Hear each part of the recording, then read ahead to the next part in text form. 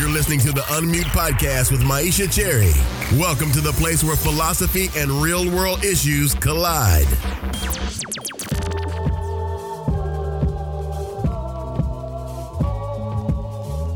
Hello, and welcome to the Unmute Podcast. This is the place where I have the opportunity to talk to brilliant, diverse philosophers about the social and political issues of our day. Today, I chat with Nic Bommarito. Nic is an assistant professor of philosophy at the University at Buffalo. His research focuses on questions in virtue ethics, moral psychology, and Buddhist philosophy. He's the author of Inner Virtues and the forthcoming book, Seeing Clearly, A Buddhist Guide to Life. In this episode, we talk the aims of Buddhism, our mental habits, mindfulness, karma, Buddhist metaphysics, and so much more. Hello, Nic, and welcome to the Unmute Podcast. How are you today? I'm good. Thanks for having me. Thank you so much for coming on. So, Nic, tell me, how did you get interested in philosophy? You know, I didn't really know that philosophy was a thing until I went to college. So I was an unhappy computer science major. And I spent so many nights looking for like some semicolon that I'd missed. And I took some philosophy classes. I did my undergrad at University of Michigan. And I took philosophy class from Louis Loeb and a class from Rashna Kamtekar. Those were my two first classes. And I was really like, oh, this is a thing you can do. This when I've just been hassling people by asking them questions. Like you could really, this is a subject of study of like how are you supposed to live? How does the world work and stuff? What was the courses, about? What were some of those questions? So the Louis Loeb's course was a problems introduction. So it was a lot of like, arguments for and against God, arguments about free will. And Rashna Kamtekar's was an ancient Greek philosophy course. So it was like, we read like the Republic and a lot of Plato and Aristotle. And, I loved both of them. I just thought, oh, this is so fun to think about. And like, I just felt like, yeah, everyone's just getting through the world and they haven't really thought about how things work. And I mean, I guess depending on how you think of philosophy, like I had been interested in Buddhism before that. But I was like thinking of it as like a religion. So I just didn't have the concept of philosophy until much later. And then I retroactively applied it to a bunch of stuff. Did you change your major? Yeah, I did change my major. My parents were not happy with it initially. But, I had an older brother who majored in marketing. And at the time he was having trouble getting a job. And so I just thought, if I can't get a job anyway, I might as well do something I like. And I was from Michigan, so I paid in-state tuition. So it wasn't that much money. How do your parents feel now about your decision? They've come around to it. Nice. They've come around to it.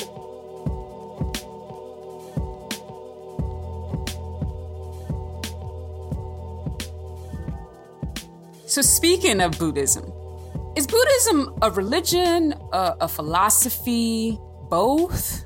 A lot of people argue about this. It's like all these things. It's like, well, what's a religion? And, people sometimes are like, in the South, sometimes they're like, football is our religion. And you're like, maybe they're not exaggerating. Maybe it kind of is. Or, there's things that are like structure people's lives and they think that like it has supernatural aspects, like astrology is like this, but people don't really think of it as a religion because it doesn't have this kind of formal structure. So, I mean, like anything, the boring answer is kind of like, well, it depends. What's a religion? I think nowadays it's often kind of code for whether someone wants to have a naturalized version of Buddhism or whether they think that there's some essentially supernatural stuff going on. Like, so for example, there's a Buddhist text about the benefits of mindfulness. And people who think that Buddhism is not a religion really don't cite it that much. And part of the reason is the benefits are all like, you can fly through the air, you can remember your previous lives, you can, there are all these kind of supernatural things. And and traditionally Buddhism has like different kind of supernatural beings. There's different types of gods. There's different types of hell realms. There's different, and that's just taken as, for granted as the background to it or part interwoven with it. And so when modern, European American people encounter it, sometimes they're like, oh, well, that's not really important. What's important is this other naturalizable stuff that's consistent with, science and doesn't posit anything spooky or whatever. But for most Buddhists historically, certainly, and even in the world now, they accept that there are supernatural beings that intervene, and they think that's just an important part of Buddhism. So I don't like to say, oh, it's Buddhism is this and not that. I think Buddhism is a huge kind of playground for you to think about a bunch of different things. And some people have a kind of naturalized version of it. Some people don't. And there's different trade-offs there. But I don't like to say oh, Buddhism doesn't have any of that or does. I mean, one of the things that Buddhism asserts is that there is a problem and there's also a solution to it. So what is this problem and what is the solution? So people often talk about the problem is the Sanskrit is dukkha, and it's usually translated as suffering, which is pretty good. But that kind of makes it seem like it's something that you have to experience, like you experience suffering. And that's certainly part of it. But kind of it's a little bit broader in the sense of it's a kind of state you're in that you might not be aware of at a given time. So it's kind of like being in danger. Like being in danger is bad, but you might be in danger and not know it. Or you might be sick and not realize it yet. So it's kind of broader like that. It's like that life has a bunch of troubling aspects. Like we want things to last. We want to get what we want and we want to keep it. And the problem is life doesn't seem to work that way, sadly. And so the solution is about looking really hard at these harsh facts of life and trying to form a kind of way of training your way of experiencing the world so that you accept those things and sort of can be at ease with them. You write that, and this is me quoting you, the central aim of Buddhism is changing how you relate to yourself and the world. And you note that, quote, it's hard to overstate the depth, the difficulty, and the diversity of these changes. Can you explain this relations, the changes? And I know this is going to be a lot here. Can you explain the relations, the changes, and this difficulty that's hard to overstate?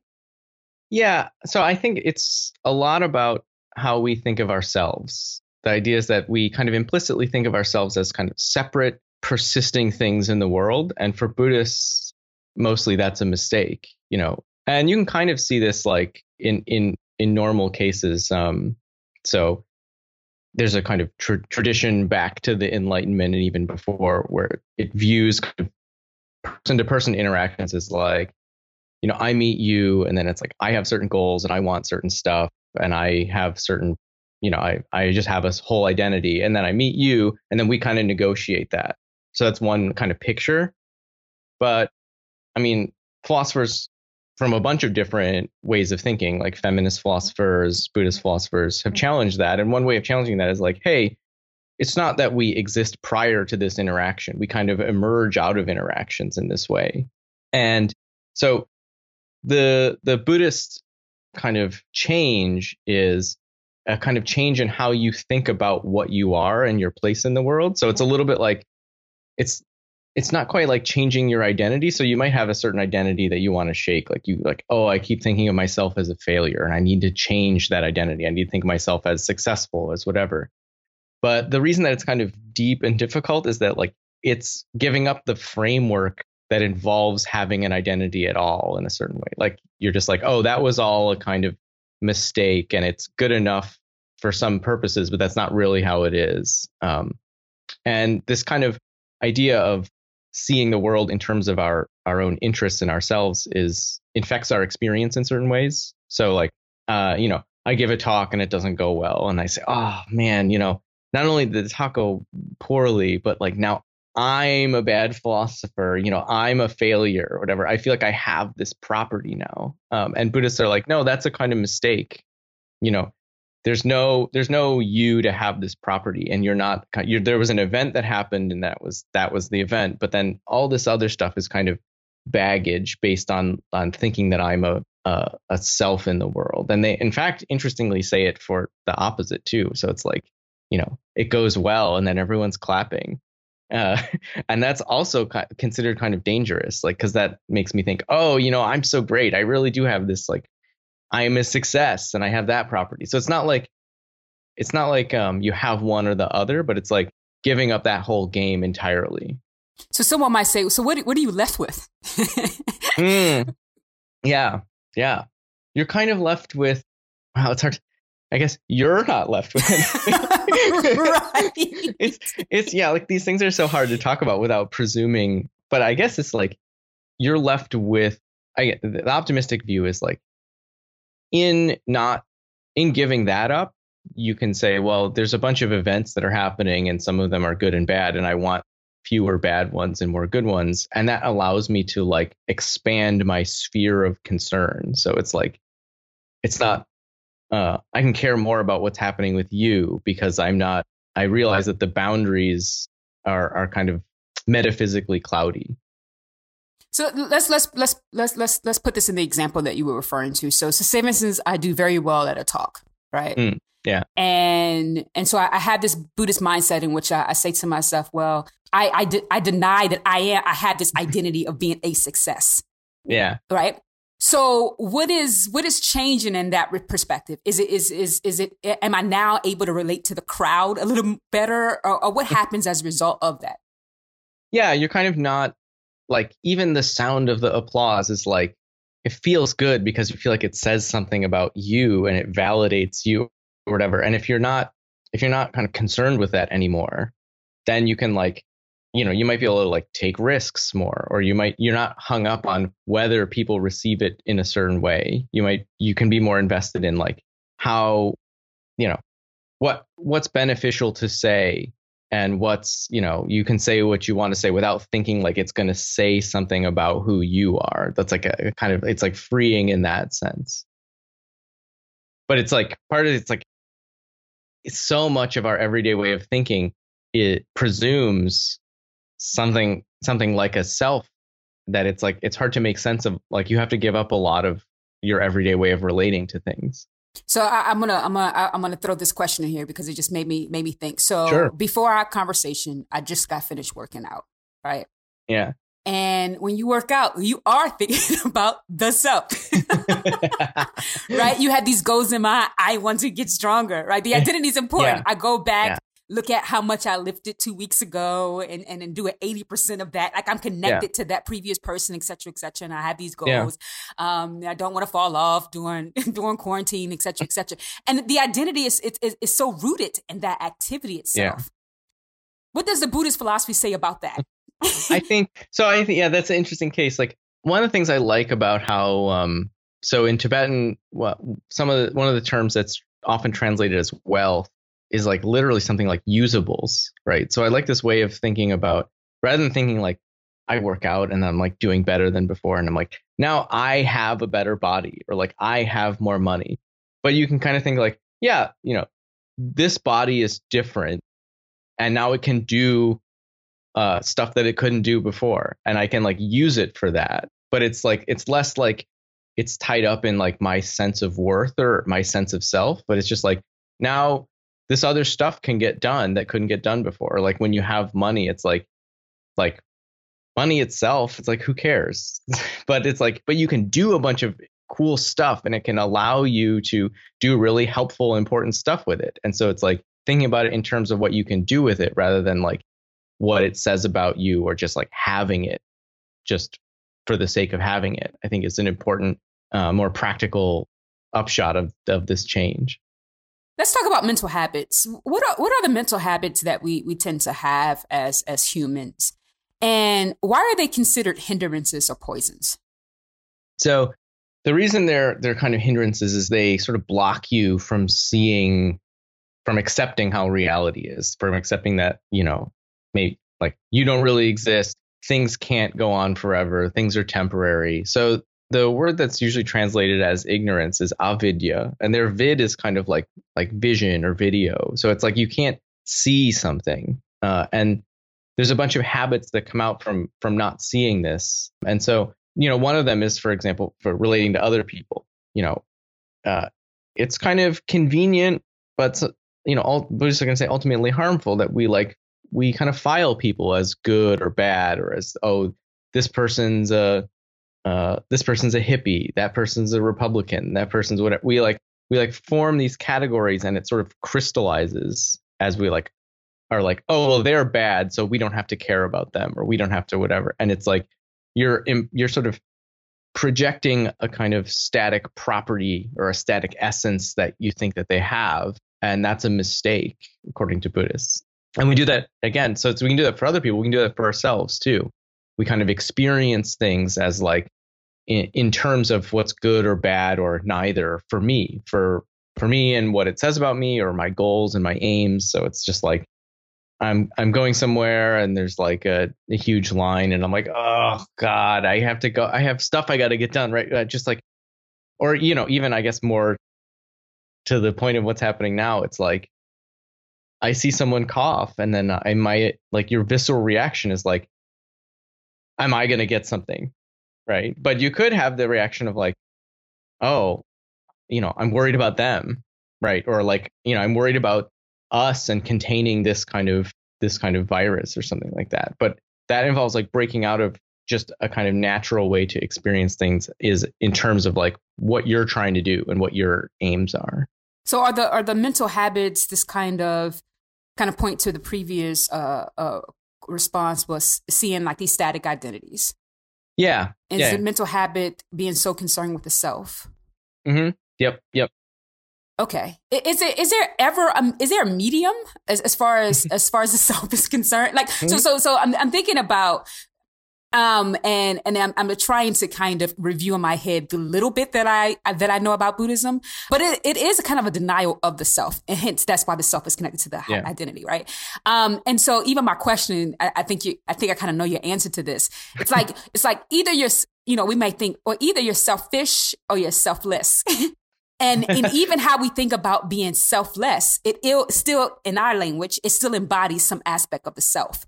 Yep. And is the Buddhist philosophy simply suggesting, no, it's no self to be ish or less in that regard. Yeah, that's right. And in fact, a lot of the kind of selfless kind of stuff is meant as to counteract. Like we have this strong tendency to look out for ourselves and, you know, or maybe like the people that we like. And to counteract that, you kind of put other people first. But that's, you know, finally, it's supposed to be like that whole framework is you got to give up, right? And I guess in terms of finding a middle ground, especially later Buddhists will say that, like, you know, the self is a kind of fiction. It's a kind of story we tell about who we are, and we can start changing the story, and there's certain limits to the story. And the story can be useful. Like it can, you know, that can be telling that story can be like helpful for like getting myself to work out more because I'm telling this story and I want the story to go a certain way. And I think later Buddhists in particular will be like, that's fine. That's good. That's fine. But don't mistake the story for reality. Like in the same way of like, there's, you know, a lot of examples of like, we often talk about like, you know, the average student or whatever. And that's useful for certain purposes of figuring out what to do. But you shouldn't like mistakenly think that there is such a student, that student is real. Like it's just a useful fiction. And like thinking of the stories we tell about ourselves are can be the same way. They can be useful, but like don't get fooled is what Buddhists would say. So the word karma, it's a popular idea that we have borrowed from Buddhism, and people typically use it when they think a person has gotten what they deserve, particularly punishment. Is this the full picture of karma? Oh, yeah. So so I guess one thing that I would want to say at the beginning is for a long time, I made this mistake too. I really thought, since I encountered Buddhism first, I thought like that Buddhists made up all these ideas. So karma is even hesitated, even as I was saying that to you. I was like, well, what about Hinduism? But go ahead. And you know, even like, you know, specialists when they're talking loosely will say this, but it's like I think I try to keep in mind that's like, well, karma is like a pan-Indian idea and it has pre-Buddhist usages, but it's definitely important in Buddhism. So before Buddhism, it meant certain kinds of ritual action. You know, you like slaughter a horse in order to make the rains come or something like that, and so you have to do the action in a certain way to produce the correct result or the result that you're looking for. And then it gets broadened to include just any action or like actions and results. So it definitely involves that we act in certain ways and that produces certain results. And it's tempting to use the language of like desert or what people deserve, but I think that's not always it's not always appropriate. And it's worth keeping in mind that you can separate those. Like you can say that certain actions lead to certain results without thinking that those results are thereby deserved. So I always think like, drinking a lot leads to being drunk and then leads to being hungover. But do people deserve a hangover? I don't know. They act in ways that cause a hangover. So I think that from a Buddhist point of view, you can accept that there's a connection. It's like people act in ways that in fact produce dukkha or produce suffering. And it's totally compatible with thinking that nobody deserves suffering. They just act in ways that bring it about. So I think that the connection to punishment or what's deserved isn't always there in the text and isn't always central. Can I use karma in this sense? If I get a journal article accepted or a book published, yeah, can I say karma? Yeah, you did it. It's like, and it's like that's like the sense there is like that's your karma. Like you put the time in to write the book, and so it's like you did it. And you can acknowledge that there's, and traditionally Buddhists also do. The Buddha is pretty clear that not all events are the result of karma. There's other factors. So like even in like you're getting an article published, just like there's other factors. Like you got reasonable referees, you got right. Whatever. But it's also like you acted in ways that resulted in that. So it's your karma, right? So how will we separate the difference between like luck and karma? No, it's hard to know. The answer for almost all the karma stuff is like, it's really hard to know. It's hard to say things in a definitive way about what's someone's karma and what's not. And there's issues about like, even like talking about this is kind of a loose way of talking. Like I'm talking about like, well, my karma and your karma, right. Whatever. But I think for Buddhists, since it's practically minded, it's like you're trying to solve a problem, and solving the problem means like thinking about certain kind of action types and what those types generally produce. And if they generally produce stuff that's involves you not seeing how the world is or people suffering more, then you kind of want to avoid those action types. And I just want to be like, I described that, I think, in a way that did not lean on anything about punishment or desert or anything. And I think that's the kind of Buddhist focus. They're focused on solving the problem. And so like lots of times punishment or desert, it's not like they don't punish people or they don't think people deserve things, but it's like for the purpose of solving the problem, it's kind of neither here nor there most of the time. How would you briefly describe Buddhist metaphysics? Briefly, I would say it's radical. It's it's interesting. This in philosophy, there's I think one of the deep differences in how Buddhists, not just Buddhists, but how Buddhists are approaching it and how contemporary metaphysicians are kind of approaching things is like, at least in analytic philosophy, lots of times the project of metaphysics is like categorizing our common sense intuitions and trying to keep as many of them as you can in as consistent a way as you can.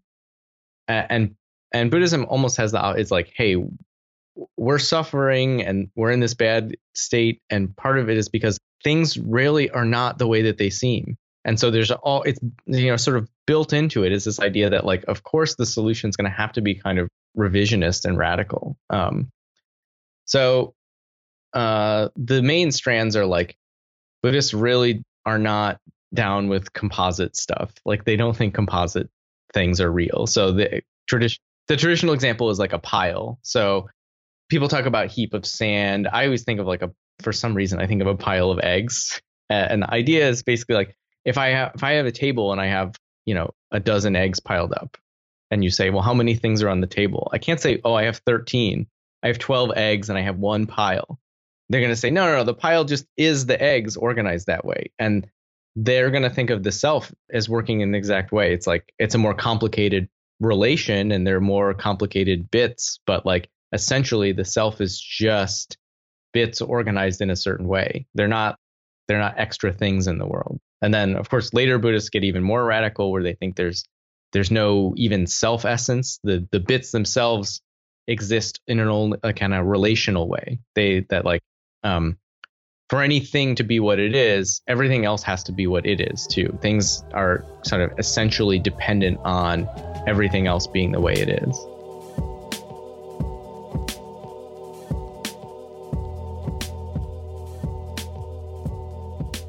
It seems that accepting such metaphysics brings what you describe as an important ethical shift, particularly in regards to the self. We kind of talked about this, particularly in regards to the self and others. And I wonder if you could describe exactly this shift.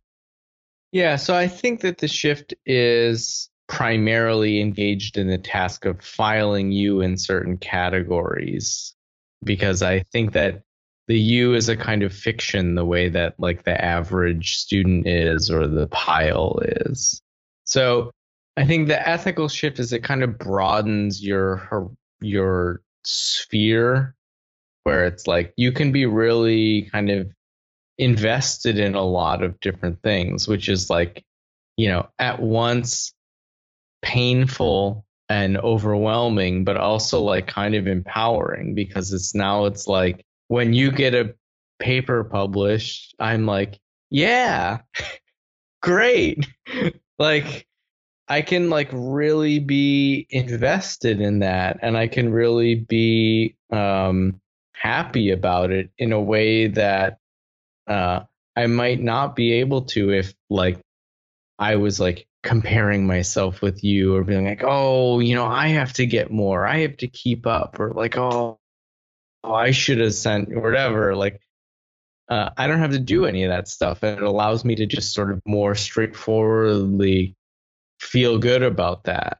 And partly it involves not seeing things as having intrinsic qualities, but as being kind of temporary and relational. So it's like, if I occupy a higher rung on some hierarchy than someone else, I'm not going to start thinking like, oh, that's because I'm better and the cream rises to the top or whatever. And I'm like, no, this is a temporary relational state that we occupy, and we can that will change. And in fact, what has to happen is like, I now certain actions can be done, to bring about better results or to help other people or certain things like that. So I'm sitting here thinking about I'm a very competitive person. I mean, I think anybody who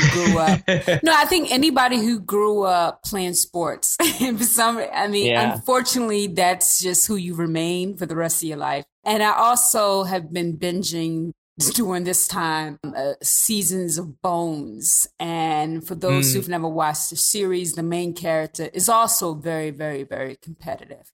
And I wonder what Buddhists would say about competition, given what you said about this relation in regards to the self and others. Because I think there's levels to competition as far as it being kind of an apt kind of attitude to have, and I wonder what you would say about this. So one might say, so I'm listening to this, I'm listening to you speak, and I'm a competitive person, and I'm thinking to myself, well, I can realize that rewards are temporal, right?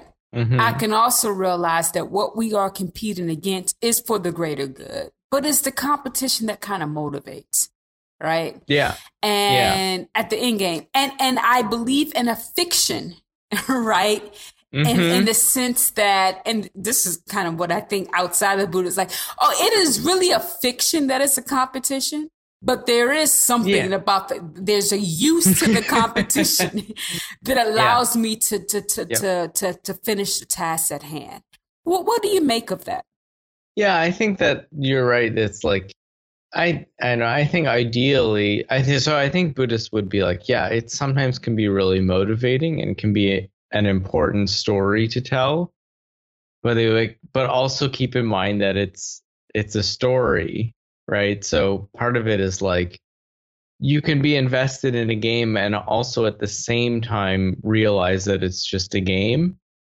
And so I think Buddhists would be like, yeah, it's not like you have to stop playing the game, but you do kind of realize you see the game for what it really is. Like you're not tricked at any point. And I would say there's different ways of being competitive. And I think one alternate way to like excel in a sport or something like that is like I'm trying to think. I wish I had a good example of an athlete who had this kind of attitude, but like some people are really hyper competitive and they're like, well, I want to be number one or whatever. But some people are like, you can have this attitude of like they're so good that they're just like they're mostly concerned with like just playing really well, and they're kind of like they're like they're like, yeah,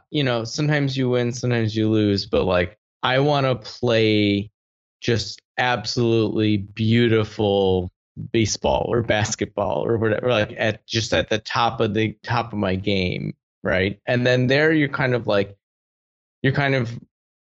the coming out on top is kind of secondary to just this aim of like excellent play or something like that. And I guess it wouldn't be an interview about Buddhism unless I talked about flow, right? Right. Sometimes people describe this the idealized sense of flow, and there it's like one of the things that kind of melts away is like the score and the crowd and the time, the clock, like that all sort of melts away. And of course, you're engaged in a competitive activity, but like people who really like get a jolt out of that might be like, yeah, I mean, obviously the game is set up so that you want to win, but like I want to do this kind of, I want to be in this flow state where I kind of transcend all that stuff. So mindfulness, in addition to karma, mindfulness has also become a buzzword these days. And I wonder if you can share with us the practice of mindfulness as well as the purpose. Yeah. So mindfulness, I guess, so just to sort of zoom out a little bit, I guess mindfulness is one type of meditation, and it's in fact a kind of family. So, but I think it's like, I just want to say sort of before, it's like definitely not all Buddhists meditate of any kind, and not all meditation is mindfulness. So mindfulness is a kind of family of meditative practices, and you can be mindful of different things. So sometimes people are mindful of the body or their breath, or you can be mindful of a bunch of different stuff. As a kind of buzzword, sometimes it kind of just means being careful or like aware, so that I could be like, oh, I'm making this soup and I want to be mindful of how much salt I put in. That just means I want to like pay attention to how much salt I'm in and be careful putting in and be careful. I thought it was funny. It's like when people say they're doing something mindfully, sometimes you can be like, oh, you mean you're just doing it really slowly in a relaxed way? So basically it involves focused, sustained, conscious attention to something. And I think what a nice way to think about it is as a tool. So you can, even in a non-Buddhist context, you can use it as a tool to like I want to really focus on like the thoughts that are coming up.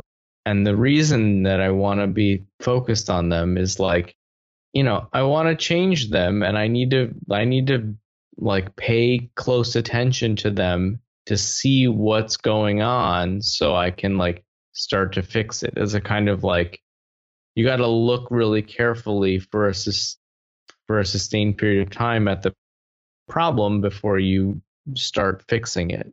So in a Buddhist context, you might use it for like, if you're mindful of the body, for example, So say I think that I'm getting too angry too quickly at people. So if I pay really close attention to my body and I kind of I am more aware of that, I can sort of notice when I'm getting angry much earlier and I can intervene much earlier.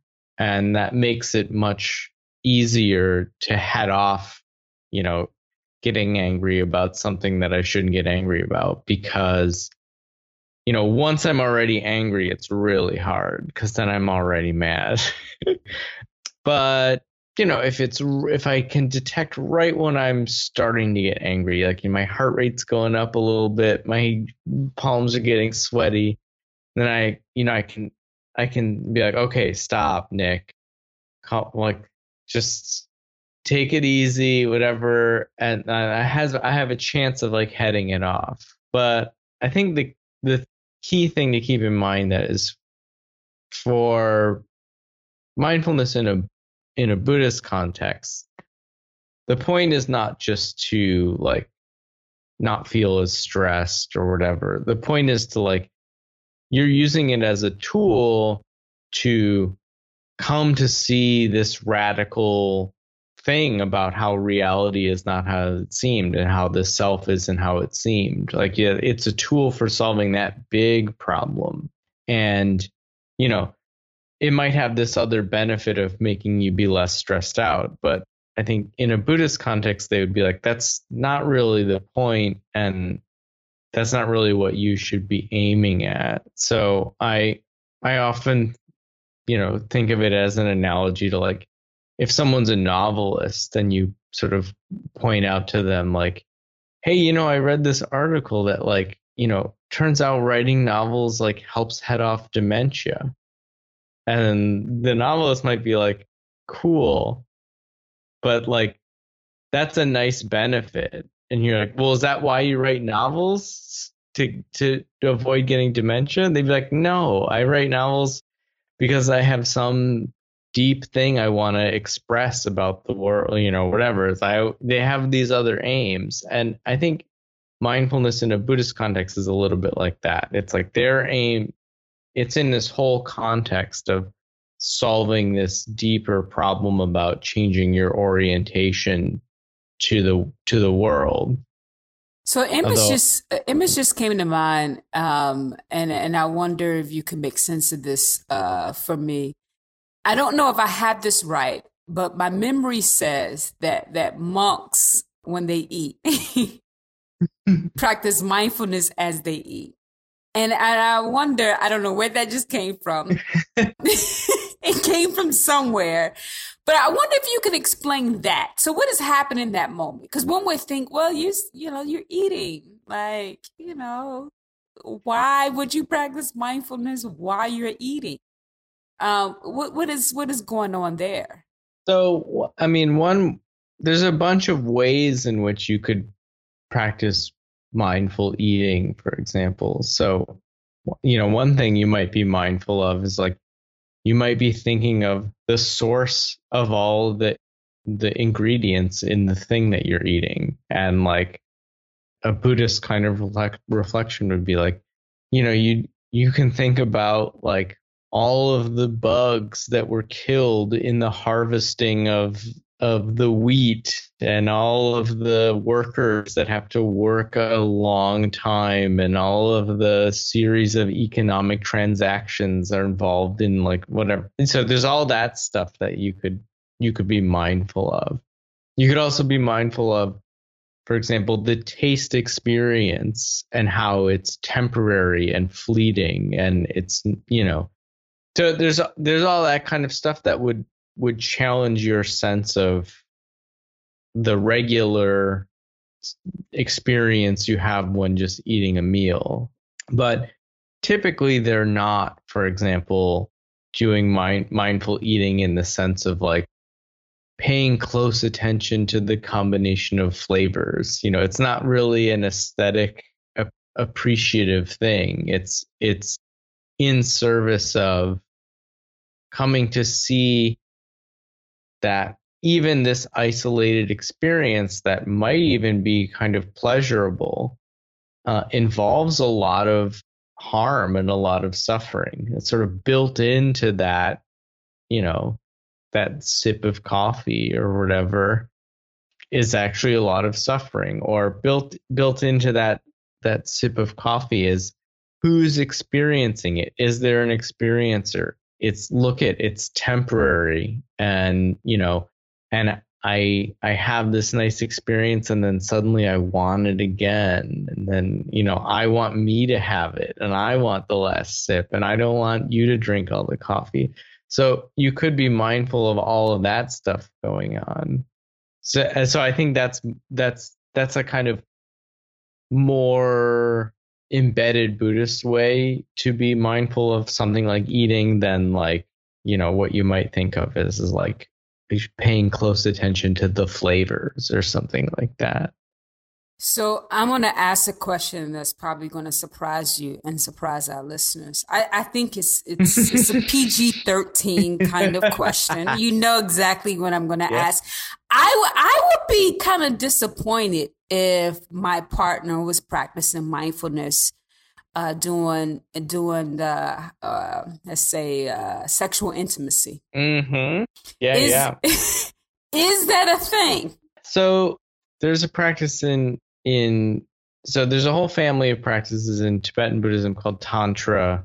It also exists in India and whatever. And that's usually involves, it's not quite mindfulness, but the basic idea is that you can use these typically negative or typically like very charged experiences. So they often involve either sex or other taboos or like just like disgusting things about death and corpses or whatever. But those evoke very strong emotional responses. And the idea is you can use, if controlled in the right way, you can use that to like solve the problem.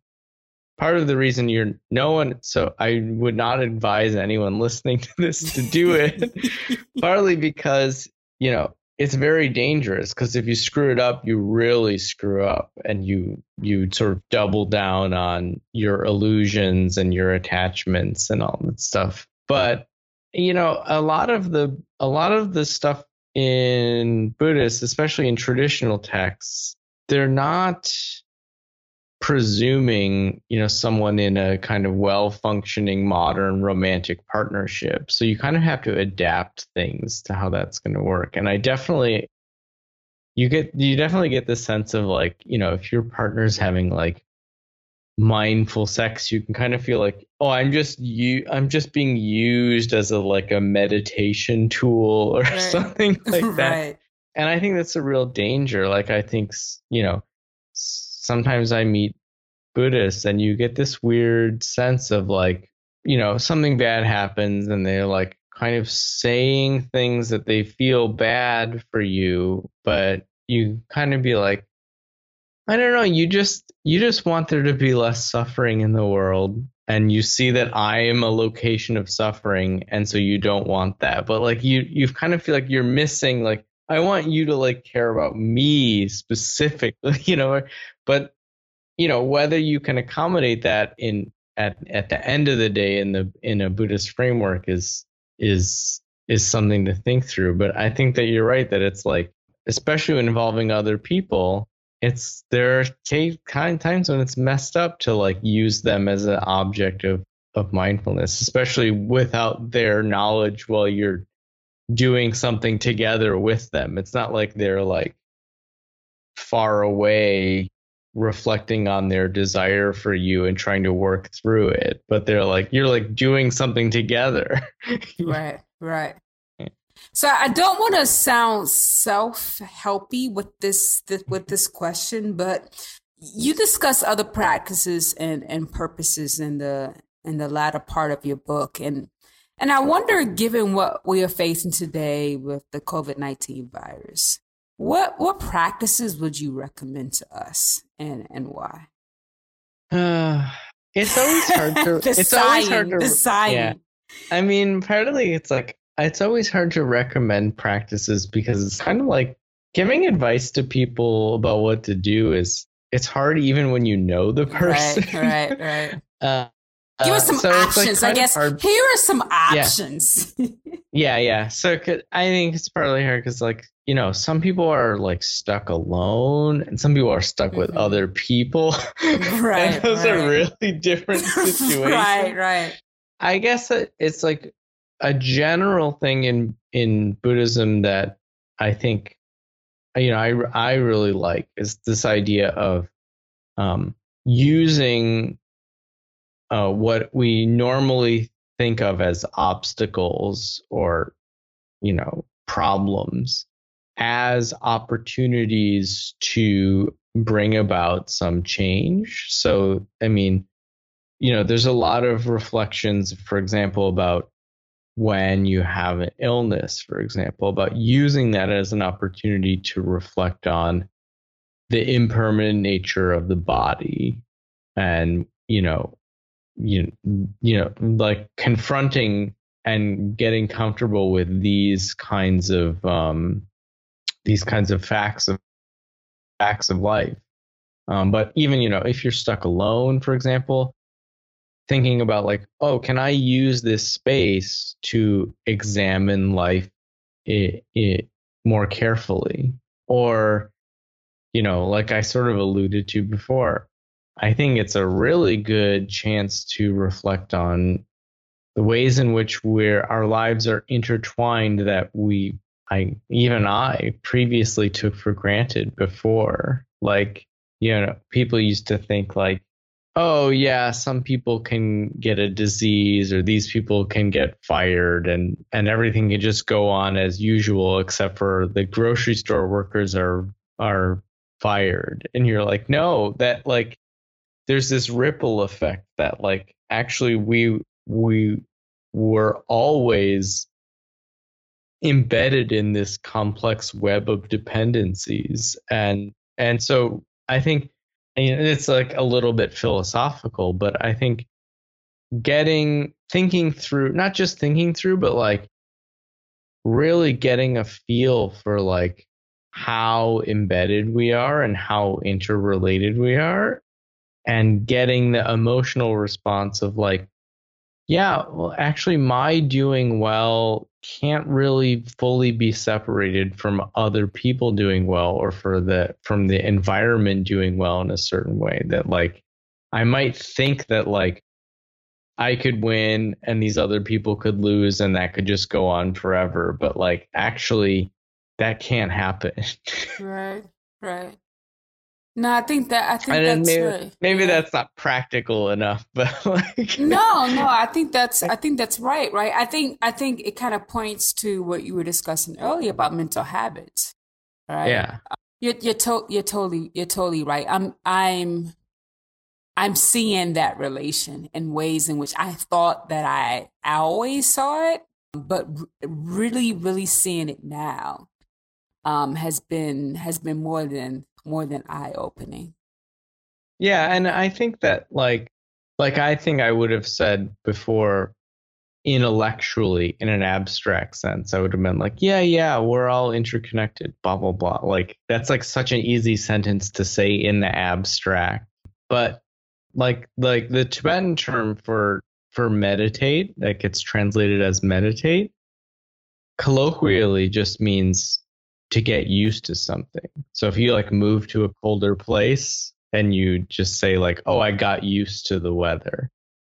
So when you're meditating, one way to think about meditating is like you're trying to get used to something. So it's like you might have the idea abstractly or whatever, but like, you know, to really integrate it or like, you know, feel it in all its complexity, it is a hard task, and you kind of have to sit with it in a certain way. And I'm saying things that like connote meditation, but I think it's an opportunity to try to be like, just, you know, take some space and be like, wow, there are a bunch of ways in which I'm dependent on other people and vulnerable that I just had not ever reflected on.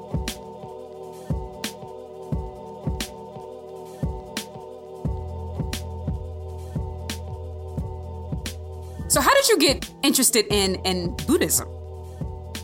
So I was raised Catholic, and around the time of my confirmation, I started to think, well, I don't think this is true. Okay. Or it wasn't, people were expressing having certain experiences that I was not having. So as I sort of, alluded to, like, it didn't even really occur to me that someone could not be a religion. I just was like, oh, I'm not Catholic, but I must be some other religion.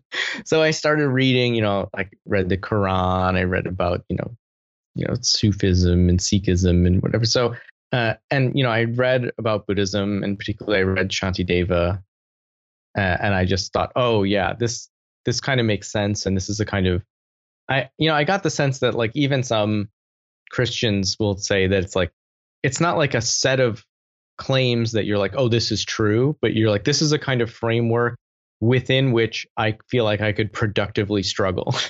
And like, so then, I just got into Buddhism in that way, because I just started reading books and it kind of made sense. And how old were you?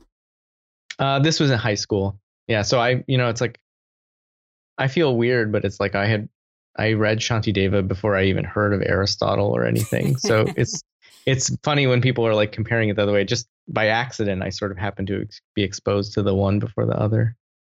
So professional philosophy has traditionally been solely focused on the Western world. But I'm beginning to see kind of a shift going on. Whether someone might describe it as a small shift, there still seems to be kind of a shift going on. Whereas philosophers in the West are beginning to at least consult and engage Eastern philosophical texts and ideas. And I wonder, what are your thoughts about the shift, and what are your hopes, if you have any? So, I mean, the thing that you're describing, I see too, and I think it's great. One of the things that's tough, and I think this happens in other things that used to be marginalized and are becoming more mainstream, is I kind of get this, where it's like specialists can get a little territorial, especially if you're like, well, I've been working on this for 20 years and I was really hard and no one gave a shit. And now suddenly right. Other people are going to, read a couple of things and then, and I think that's like, there's a tension there, because you're like, well, it's good. And it's also kind of sad. And, I think some of the challenges I see are like with a lot of these other, quote unquote, marginalized stuff, is like, sometimes it doesn't actually fit that well into the framework. And the interesting part means like you have to question that framework. So sometimes when people ask me, for example, there's someone will have a volume and they'll be like, oh, we had a volume on X and we need a chapter on Buddhism and X. And, sometimes you're like, they'll be like, well, what's the Buddhist view on X? And you're like, well, first of all, Buddhism's not a single view, whatever. But you also might be like, the view is probably going to be like, I reject the framework that makes this a problem. So I think it's nice, but people have to be open to more radical changes. Like I've talked to people who are like very, have this impulse that I also had, but I'm like now more sensitive to like how it's going to go. So they might be like, oh, we're going to get some analytic philosophers and some philosophers from China, and they're going to get together and they're going to talk. And you're like, I think they're going to talk past each other, or they're not, like you have to, getting people on the same page is hard. But my hope is that like these sort of questioning of the problems or the standard questions of philosophy can be themselves questioned, and like that makes philosophy to me more exciting and more interesting. And there's, it makes it harder to like have specialized little literatures, but I think it's nice. And my hope is someday people could, casually refer to Shantideva or Dogen the way they casually refer to Aristotle or Hume, that would be kind of like part of what people accept as you kind of know the gist of what someone's getting at or something like that. Like, I think I would like that to be the case. So according to the internet, you are a rock musician and an illustrator of comics. I honestly don't know where to begin with this question. I mean, I want to know, how did you enter into those worlds? So that's the first part of this question. And then I'm also interested in how important do you think hobbies are to living a life of the mind? I think there's something so great about hobbies. And I think sometimes it's like, my dissertation advisor used to say something about how like she thinks that people often do what they love second most for a living.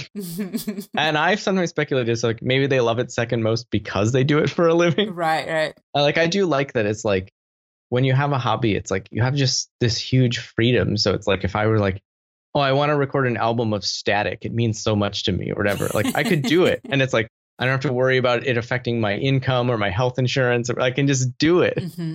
So, and then for music, I kind of like that, you know, I do mostly instrumental music, and I do like that it's like, it's non-verbal, it goes at its own pace, and it seems very different from philosophy. It's like non-propositional, emotive.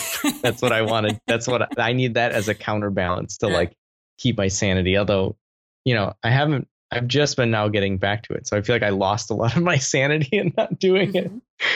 What instrument do you play? I sort of half play many instruments.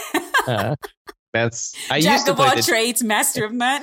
Yeah, that's exactly. I used to play the drums, but it's like, it's hard to play the drums and not have everyone around you hate you. So I haven't played in many years, especially, you know, so now I tend to play things more that are like, you could play through headphones. Oh, so like lately I've been trying to get back into that, and I've been trying to get back into drawing actually. What is your focus in regards to comics? You know, I'd like to do more comics that are related to philosophy, actually. Like, I think it's a good way to make texts accessible. And, you know, philosophy is often, you know, in a kind of dialogue. And so, you know, I like comics, and I find it less intimidating to read than just like a whole page of text. Right. Who's your favorite illustrator? There's a guy named, what's his name? He did a book called Skyscrapers of the Midwest. That's one of my favorite. It's Joshua Cotter. Okay. Yeah. So that he's my favorite. And why is he your favorite?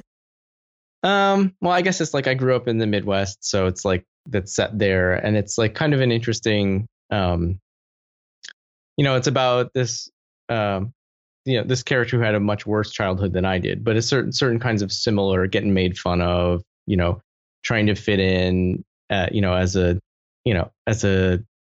boy who doesn't really fit in with a lot of the boy stuff going on in your town. So a lot of that kind of resonated with me. And I like a lot of comics that are, you know, when I was a kid, I really loved Peanuts. And part of what I loved about Peanuts is like, they're kids, and they're just like, sometimes they're just sad. Right. And for me, it was like very relatable. And it's like, they're not sad because something particular happened. And I was like, oh, I see. Sometimes you feel sad, and like sort of reading sort of what seemed like cutesy characters sort of deal with this real emotion I kind of liked. And so I like that in general in comics. Well, Nic, thank you so much for this conversation. I learned a lot and enjoyed every minute of it. Thank you so much. Thank you so much for having me. It's great. It's great to talk to you again. It's been too long.